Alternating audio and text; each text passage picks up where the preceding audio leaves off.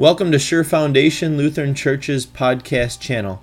The following sermon was preached as part 2 of our sermon series, Live Generously. This one is called A Picture of Generosity, based on 1 Kings chapter 17, verses 7 to 16.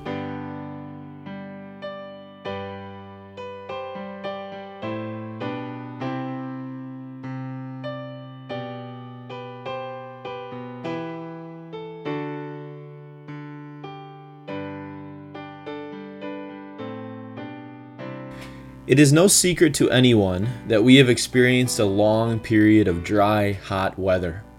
And while this has some effect on our lives, it's minimal compared to what life was like before irrigation systems and global distribution systems.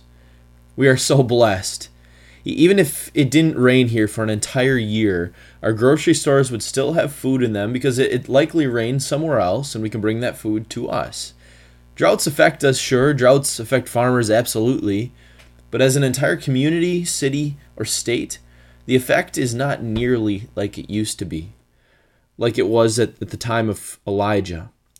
Elijah was a prophet of God during the reign of one of the most wicked kings of all of Israel, King Ahab. We read 1 Kings 17 today, starting at verse 7, but at the very beginning of that chapter, 1 Kings 17, we see Elijah talking with Ahab. And Elijah's passing on a message from God in which he's saying that there's not going to be rain or even dew on the ground except at the word of the Lord. And so to King Ahab, this would have been devastating. To the region, it would have been devastating because this is already an arid, dry region. And so not having any rain was almost a death sentence. Elijah was going to experience this too.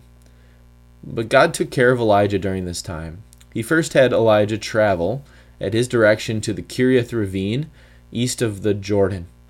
Now, he went there on God's instruction because there was a brook there that he could drink from. And he was able to get water from the brook, and the Lord provided for him. Not just water, but he provided food as well. God had the ravens bring Elijah bread and meat. Now, at first, maybe we recoil at the thought of a bird bringing us food. He maybe wanted a 3-piece fish fry, but he was thankful for what God had provided for him, because this was desperate times here. But the drought was so bad, and got even worse, that the brook that God had provided for Elijah had dried up. And so the Lord directed Elijah to travel to Zarephath in the region of Sidon. It's probably on the northernmost part of the kingdom of Israel, if it even is in the kingdom of Israel at all. And the Lord says that when he gets to Zarephath, he's going to meet a widow there that's going to provide for him. Now, it's useful for us to maybe pause and think about how this would have sounded to Elijah. Hear this through Elijah's ears. He didn't have much provision at this point at all. He had nothing by way of resources, and God's telling him to travel a great distance on foot with the hope that he's going to meet a widow. Now widows were not typically wealthy, and a widow would have been an unlikely candidate to be a benefactor. But Elijah trusted the Lord, and he went. When he arrived in Zarephath, he meets this widow at the gate of the city.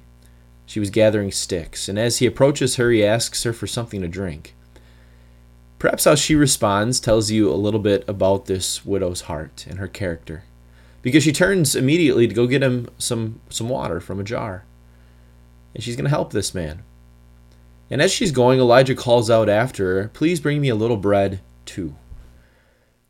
Now, before we get on Elijah for being greedy here, remember he's traveled a long distance. He doesn't have much by way of provisions. As this woman looked at him, she could likely see that he desperately needed water, and he needed the food that he was asking for. But there was a problem.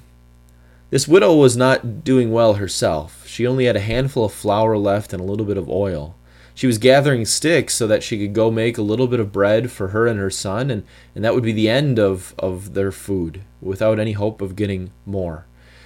She thought that they might even die because of this. And so she certainly didn't have enough to provide for Elijah.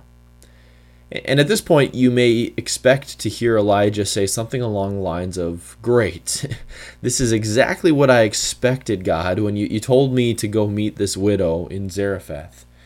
He may have expected, and we may have expected him to say that. But Elijah trusted the Lord, and Elijah was the prophet of God. He was the mouthpiece of God. And so Elijah is going to speak on behalf of the Lord, and he speaks to this woman a promise. He says, "Go make the bread and give me some first. Then make some for you and your son, because God will provide flour and oil until rain falls on the land." So now this woman has a decision to make. Is she going to trust the word of the Lord through Elijah the prophet? Or is she going to trust what logically makes sense to her, that if she uses up what little she has left, then she won't have any? In applying this section to ourselves, we could go a lot of different directions here. We could talk specifically about how when we give our offerings, we physically have less. We could talk about the difference between an abundance mindset or a scarcity mindset. We could talk about the inner struggle that we have in deciding how much to give and how often to give, or whether to give at all. But the heart of this section is even deeper and has a deeper application than the amount of your paycheck that you designate to the Lord. Those are applications that we'll get to, but first we need to talk about the heart of this section, which is trust. But sometimes we learn well from seeing the opposite, so let's illustrate this using our other gospel lesson from Luke.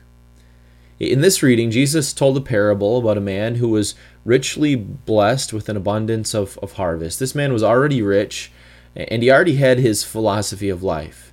He was going to store up as much as he could so that he could take life easy. He could live securely with safety and not worry about anything. He could be comfortable.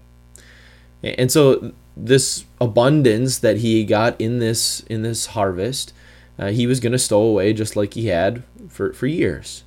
But the problem was he didn't have a big enough barn, and so he even tore down his smaller barns and built bigger ones so that he could stow away all that he had. Then he could feel safe and secure in what he had accumulated, and he could live a life of comfort free from worry. To this man, true happiness, true security, and true meaning was found in his wealth.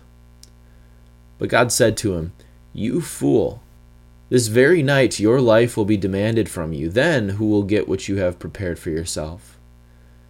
Essentially, God is saying, you have spent your whole life accumulating things and finding peace, security, and meaning in money. But when your life is demanded from you, when Jesus comes back to judge the living and the dead, what good will your possessions do for you? What good would it have been to spend the majority of your life accumulating money rather than seeking after God? Can we compare these two stories, these two pictures? The rich fool had an abundance and stored it away so he could live comfortably. This widow gave what little she had left and trusted the word of the Lord through Elijah. One trusted the Lord, the other trusted their wealth. That's the heart of what God wants to communicate with us. If you're going to put your trust in wealth, then you're going to be left empty. Or, for your life, are you going to put your trust in God? And this isn't just a temptation of the wealthy. There are plenty of people with a low net worth that look to money as their savior. Even though they don't have much, they still believe that money is the answer to their problems, and they continue to serve the almighty dollar. And so no matter what your bottom line is, it's spiritually unhealthy to look to money to give you what only God can give. And God's concern here is for your heart. In Matthew chapter 6, he said, "No one can serve two masters. Either you will hate one or love the other, or you will be devoted to one and despise the other. You cannot serve both God and money." Who will have the number one place in your heart, God or money? God wants more for you in your life than just spending all your time and effort accumulating money and possessions. He doesn't want you to get to the end of your life and realize that you've been chasing after something that is perishing. God knows that it's easy for us to get lost in the temporal. But he wants us to chase after the eternal because the eternal is worth infinitely more than anything in this life. What Jesus did for you is worth more than any amount of money could quantify. No dollar amount could capture the value of the forgiveness of sins. No dollar amount would be able to buy what salvation from sin, death, and the devil is worth.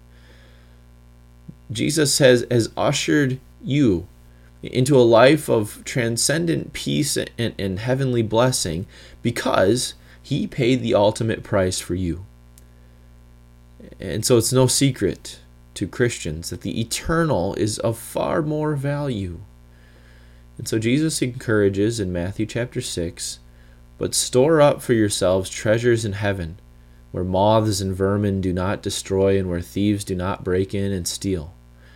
So rather than spending your life chasing after temporal comforts, Jesus encourages you to spend your life chasing after spiritual treasures. How do you suppose we do that? Well, for one, we spend time collecting for ourselves treasures in God's Word. The time that you have to spend in God's Word, whether it's the 15 minutes that you have at home or in Bible study or at church, this is the most valuable and precious time that you have. In this time, you're refreshed by your faithful God and your trust in Him is bolstered. Remember, we said earlier that the heart of this section is all about trust. Trusting in God rather than trusting in money. Our trust for God grows the more we learn about Him and hold tighter to His promises. This widow trusted the word of the Lord through Elijah, and she gave. This wasn't just an act that was pleasing to Elijah, but it was pleasing to God. Her trust was not in the little she had left, but her trust was in God. There's a biblical connection between trust and giving. And so, since there is a direct correlation between trust and giving, there's two big things that we can draw from this. Only the trust that God's Word inspires will motivate giving and growth in giving. That's number one. And number two, giving is not just a physical act, but it's highly spiritual.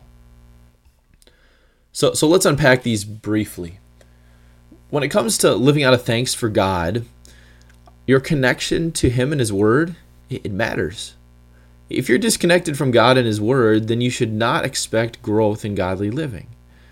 But those who stay connected to God and His Word have the ability, through the work of the Spirit, to grow in their godly living, to respond to God with acts exhibiting trust, and to live a life investing in the eternal. In this case, in the area of generosity and giving. Here's what that might look like for you. You may find yourself in one of these 5 groups on your spiritual walk with God. Number one, you maybe haven't given before. And so an act of growth in your godly living, in your generosity, would be to give for the first time. Group number 2, maybe you have given for the first time, and so maybe a step of growth would be to give occasionally.